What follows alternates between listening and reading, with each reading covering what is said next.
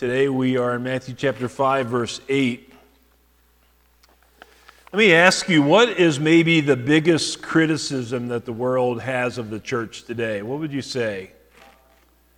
Yeah, hypocrisy. Didn't take you long to say that, did you? That, I think, is exactly right. Claiming to be one thing, but in reality being something totally different. Well, guess what? It's not just the world that has a problem with hypocrisy. Jesus hates hypocrisy. And he has done something marvelous to do away with it.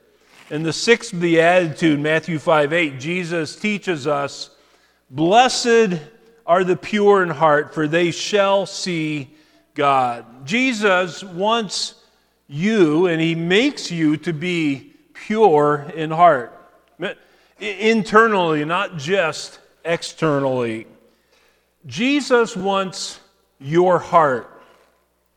He doesn't just want your outward actions. He's committed to producing in his children a heart that genuinely loves and obeys him. Proverbs 4:23 says, "Keep your heart with all vigilance, for from it flow the springs of life." So what matters most to Jesus isn't what you appear to be in public.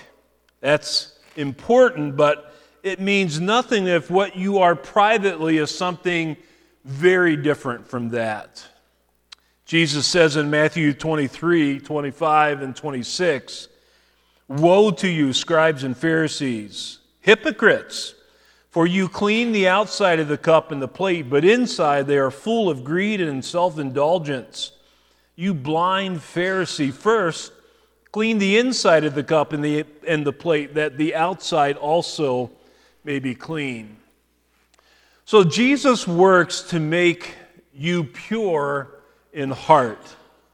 Later in the Sermon on the Mount, we're taught that adultery isn't just when you commit a physical sexual sin with a person who isn't your spouse, but when you in fact lust in your heart with after another person. So what happens in the heart is absolutely vital. The question is, what is the heart biblically? Today, people often think of the heart as being just emotion. The heart too often is just how you feel about something. What do you feel about the matter? What is your heart telling you, is what people say sometimes. But biblically, the heart is far more than that. It is, in fact, the center of your personality, and this includes the mind, the will, and the emotions. The heart is far more comprehensive than just feelings. You are what your heart is, and who you are is formed by what you think and how you respond emotionally, good and bad, and what you consciously choose to do or not do. The heart, that is the mind, the emotions, and the will, is the control center of your life. It's who you are before God. So, what does it mean to be pure in heart? Well, it means to be sincere, to be genuine, to be real. No difference between public and private life. It means to be free from falsehood. You're not just saying one thing and doing another thing. It means to be single-minded. You have a desire to live for God, not self. It means to be freed from the tyranny of a divided heart. So maybe you are a Christian, forgiven, but in your heart, there's a war going on because you're giving in to a temptation to sin in a particular way. You know you're forgiven, but you are weighed down by the experience you're having right now. Your conscience just is not clean. It's not clear. To be pure in heart means to love God with all of your heart and with all your soul and with all of your mind. This is, in fact, the first and greatest command in all of Scripture. To be Pure in heart means to live for the praise of God's glory in every way. God created you and saved you, not to blow your own horn, nor to pursue your own plan and agenda in life, but to give God all of the praise for anything good in you. To be genuine means, to be pure in heart means to make God your chief desire. Nothing satisfies you more than walking with God. Well, that's quite a list. Is that speak of the condition of your heart? Is that the condition of an unregenerate heart? Is this the desire of an unregenerate person? When I was in high school, first 2 years of college, I was not saved. I went to church.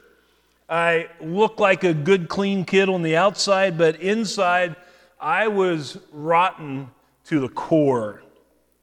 I was content to live my own way throughout the week without any reference to God, without any desire for Him. And then I went to church out of obligation because my parents expected it. So at church, I looked good externally, but my true self, my heart, was very much different. And I accepted that. I was okay with that. That didn't create a problem for me. As long as I could get away with getting what I wanted, I was happy in life.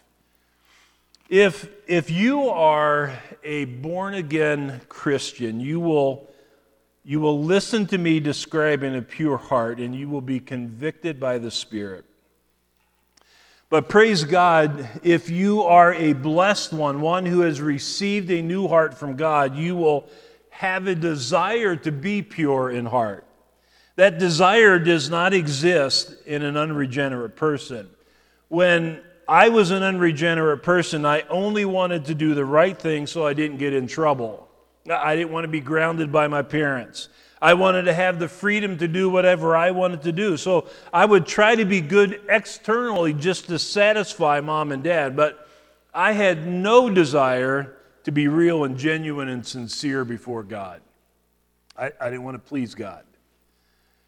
So what does the Bible say is the condition of an unregenerate heart? Let me read just a couple of things. Genesis 6:5, just prior to the flood and just prior to saving Noah and his family, the Lord, we read this in Genesis 6:5, the Lord saw that the wickedness of man was great in the earth, and that every intention of the thoughts of his heart was only evil continually. Jeremiah 17:9, the heart is deceitful above all things and desperately sick. Who can understand it? Matthew 12:33 through 37, either make the tree good and its fruit good, or make the tree bad and its fruit bad, for the tree is known by its fruit. You brood of vipers, how can you speak good when you are evil? For out of the abundance of the heart the mouth speaks. The good person out of the good treasures brings forth good, and the evil person out of the evil treasure brings forth evil. I tell you, on the day of judgment, people will give an account for every careless word they speak.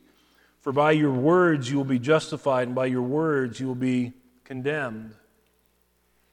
Matthew 23:25 and 26. Woe to you, scribes and Pharisees, hypocrites, for you clean the outside of the cup and the plate, but inside they're full of greed and self-indulgence. You blind Pharisee, first clean the inside of the cup and the plate, that the outside may also be clean.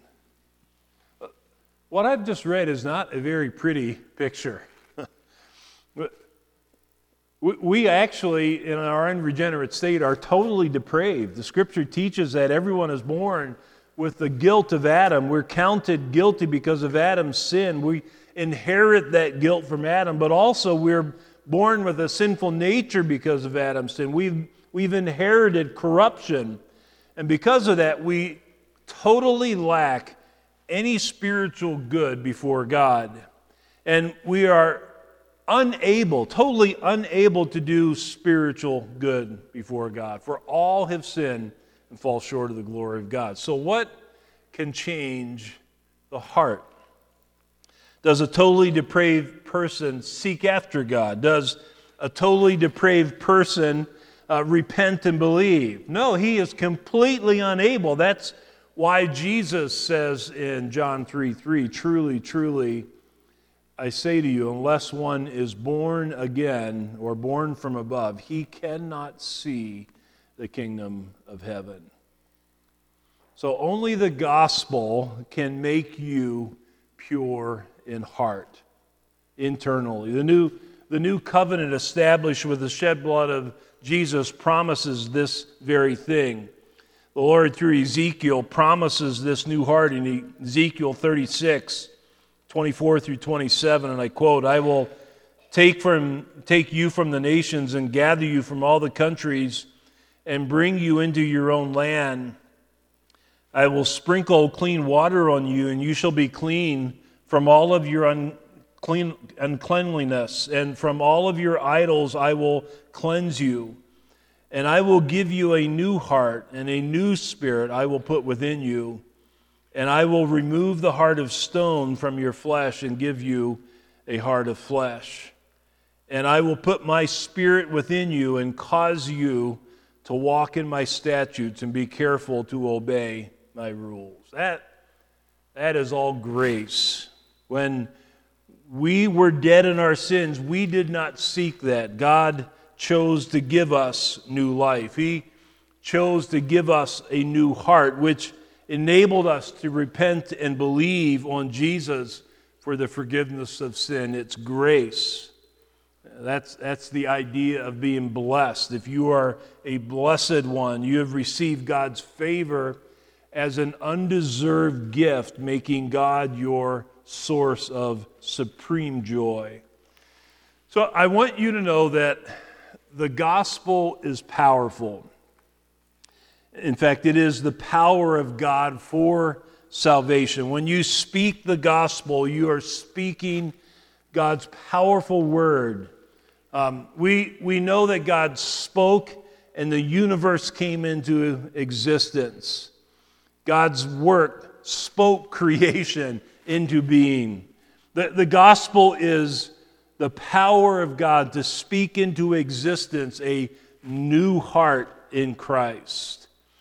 And when you have received a new heart, it's a way of saying that you have been cleansed and made pure before God. You've been given a new desire in your heart. I've read earlier Hebrews 10, 19 through 22. Let me read that again. "Therefore, brothers, since we have confidence to enter the holy places by the blood of Jesus, by the new and living way that he opened for us through the curtain that is through his flesh, since we have a great priest over the house of God, let us draw near with a true heart in full assurance of faith, with our hearts sprinkled clean from an evil conscience and our bodies washed with pure water." Hebrews 10, 12 through 14, "But when Christ had offered for all time a single sacrifice for sins, he sat down at the right hand of God, waiting from that time until his enemies should be made a footstool for his feet. For by a single offering he has perfected for all time those who are being sanctified."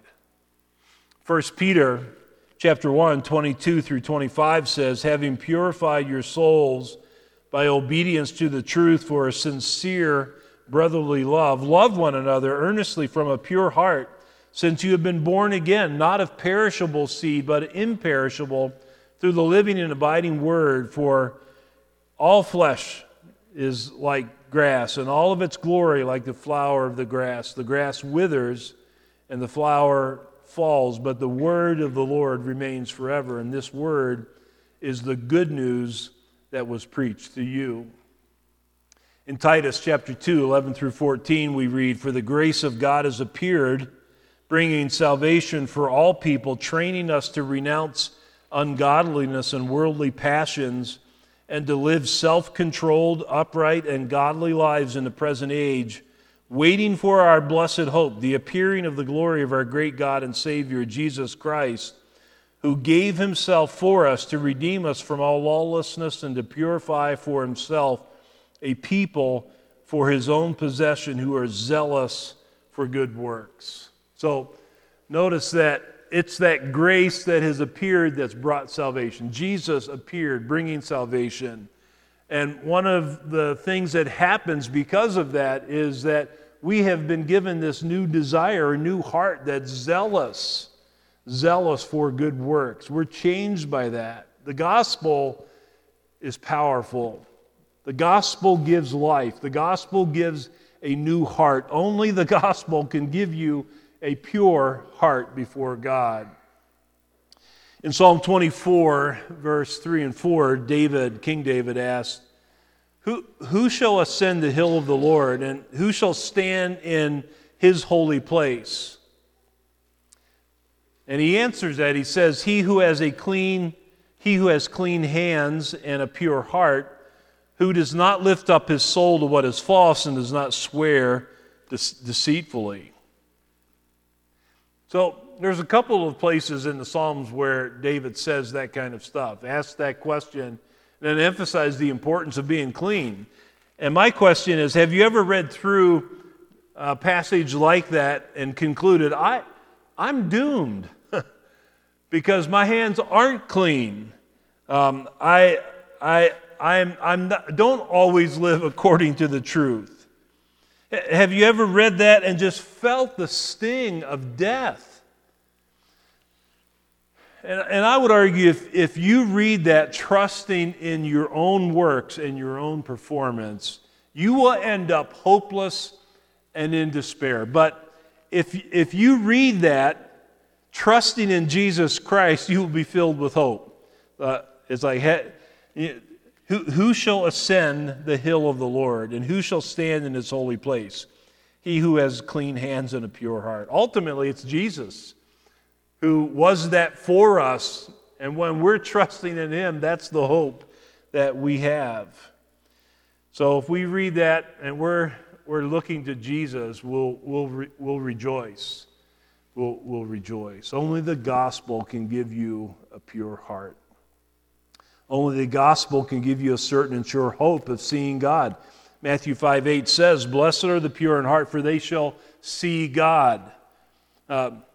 We can travel around, we can vacation at the Tetons or the Grand Canyon or Alaska or wherever it might be, the beaches, the Caribbean. We look at what God's created and we can marvel at that. When we look at creation, we marvel at the Creator, and it can lead us to worship. So for the believer, if we stop and look, that's where pondering the creation will lead us. It'll lead us to worship of the Creator. And I would argue that if just looking at creation leads us to worship, what will be our experience when Jesus comes again and we're in his presence and we see him face to face? What will our worship be like then? How will we be moved to worship then? We have a certain and sure confidence or hope of seeing God as believers. We have that hope only because of the gospel. The natural man often thinks when people hit the bottom of the barrel, then they'll see God, they'll turn to him. Or if someone has experienced the death of a loved one, the natural man thinks now they will seek after God. Have you ever wondered why there are so many funeral directors who are not believers? We often think wrongly that if someone is around death all of the time, it'll give them eyes to really see the life that only God can give. But I want you to know that the bottom of the barrel doesn't change the heart of a person, and experiencing the death of a loved one will not change your heart either. Only the gospel can change the heart. Only the gospel can give you eyes to see God in all of his beauty. Only the gospel can give you the hope of seeing God face to face someday. And certainly in this age we do see with eyes of faith. 1 Peter 1, 3 through 9 says this, Blessed be the God and Father of our Lord Jesus Christ. According to his great mercy, He has caused us to be born again to a living hope through the resurrection of Jesus Christ from the dead, to an inheritance that is imperishable, undefiled, and unfading, kept in heaven for you, who by God's power are being guarded through faith for a salvation ready to be revealed in the last time.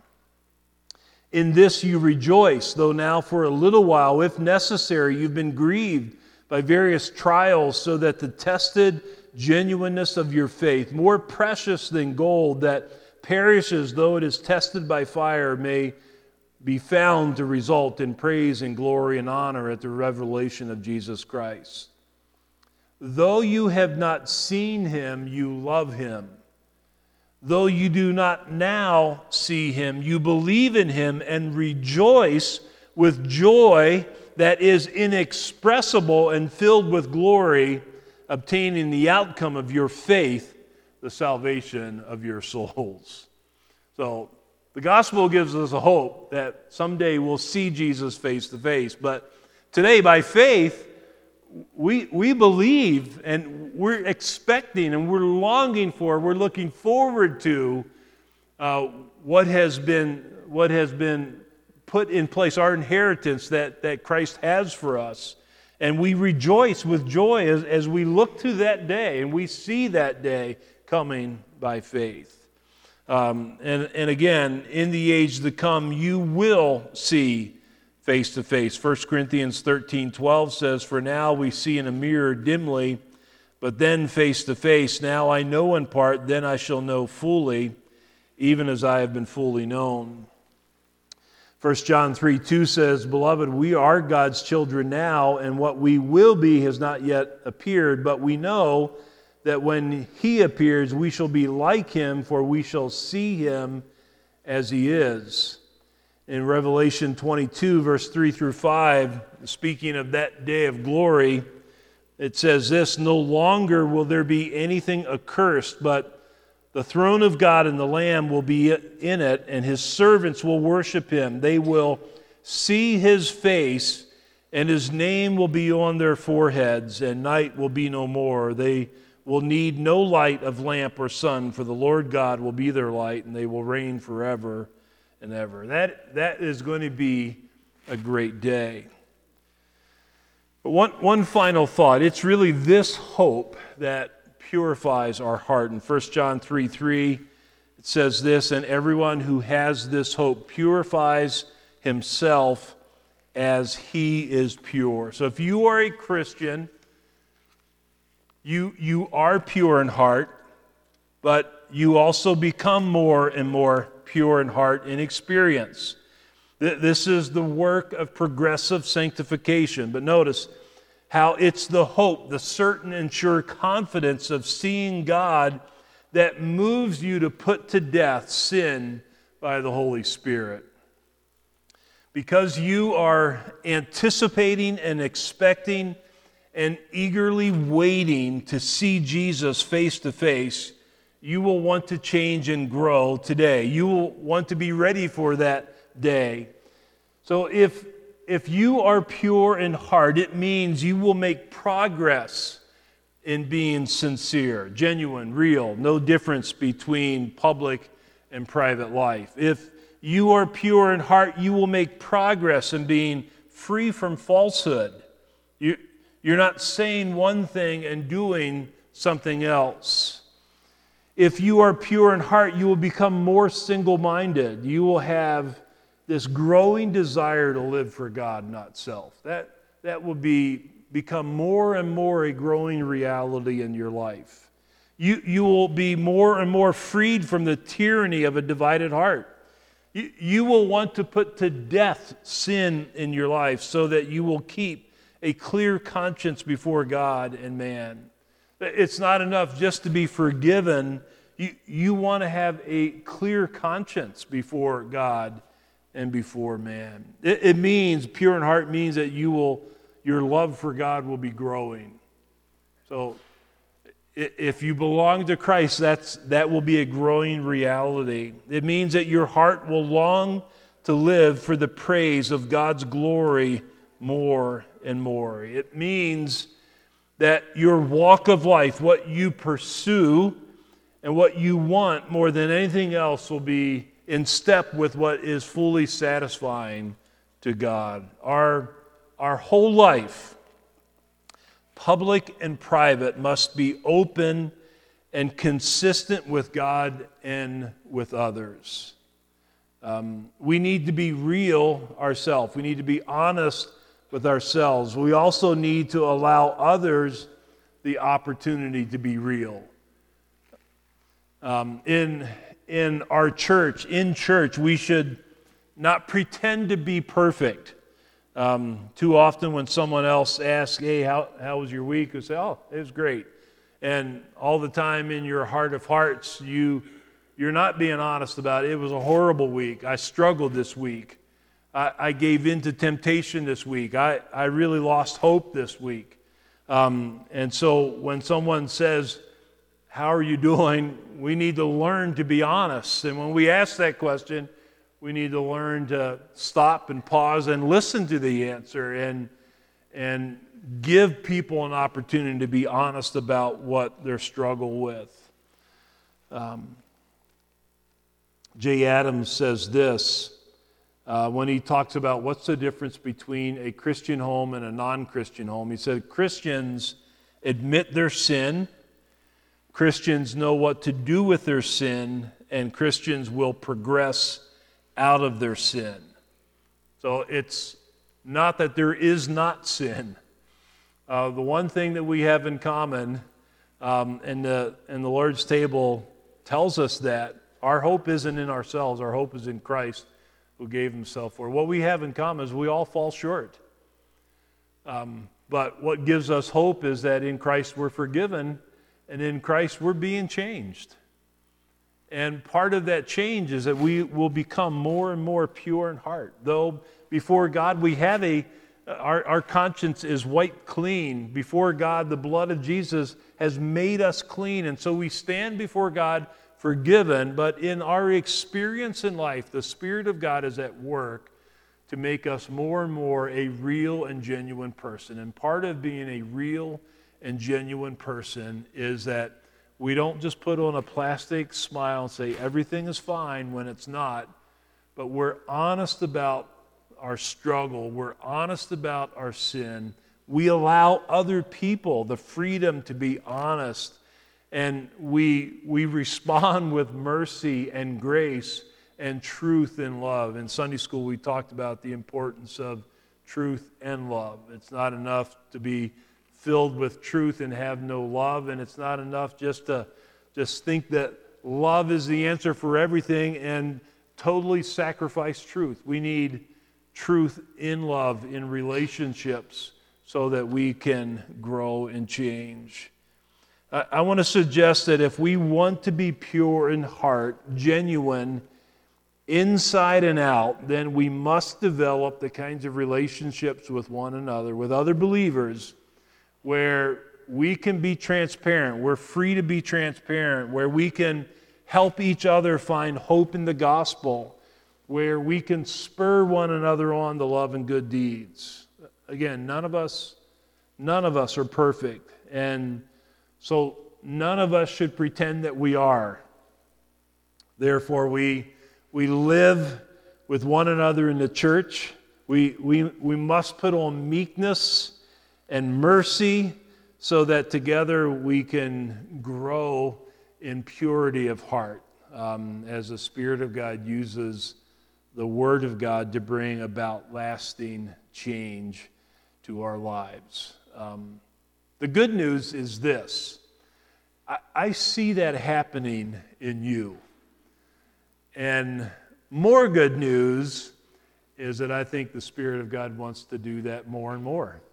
That He longs to see in us this growing desire for there to be absolutely no difference between our public life and our private life, that we are genuine and real before God and before one another. Honest about the struggles, honest about the joys. And the gospel teaches us the need for that and teaches us how to do that. So may that be ever true in all of our lives. Let's pray together. Father, what a great God you are. It's amazing to think about us being enemies of you, and yet in love you pursued us and rescued us and saved us through your Son Jesus. And you've poured out into our lives blessing after blessing. And this morning we agree together that we have been richly blessed in Christ. And Father, I pray that in an ever-increasing way we would be a people that help remind one another that our hope before you isn't our own performance. Our hope before you is how Jesus performed for us, what he did for us. But Father, I pray that that would set us free to be a people who are ready to be honest and transparent, are ready to extend mercy and grace, to speak truth in love. And I pray that we would be a people who are being purified in our hearts as we long to see you, as we look forward to that day when Jesus comes and we see him face to face. I pray that we would be a people who are in step with your Spirit's work to make us more and more pure in heart. Help us, I pray. We know that's what's best for us, but ultimately we want to reflect the character of Christ for the praise of your glory. And so we pray that you would do that. Build up this church in that way for the glory of your great name. You're worthy of this. You deserve this and so much more. And we'll thank you for the way that you'll work. In Jesus' name, amen.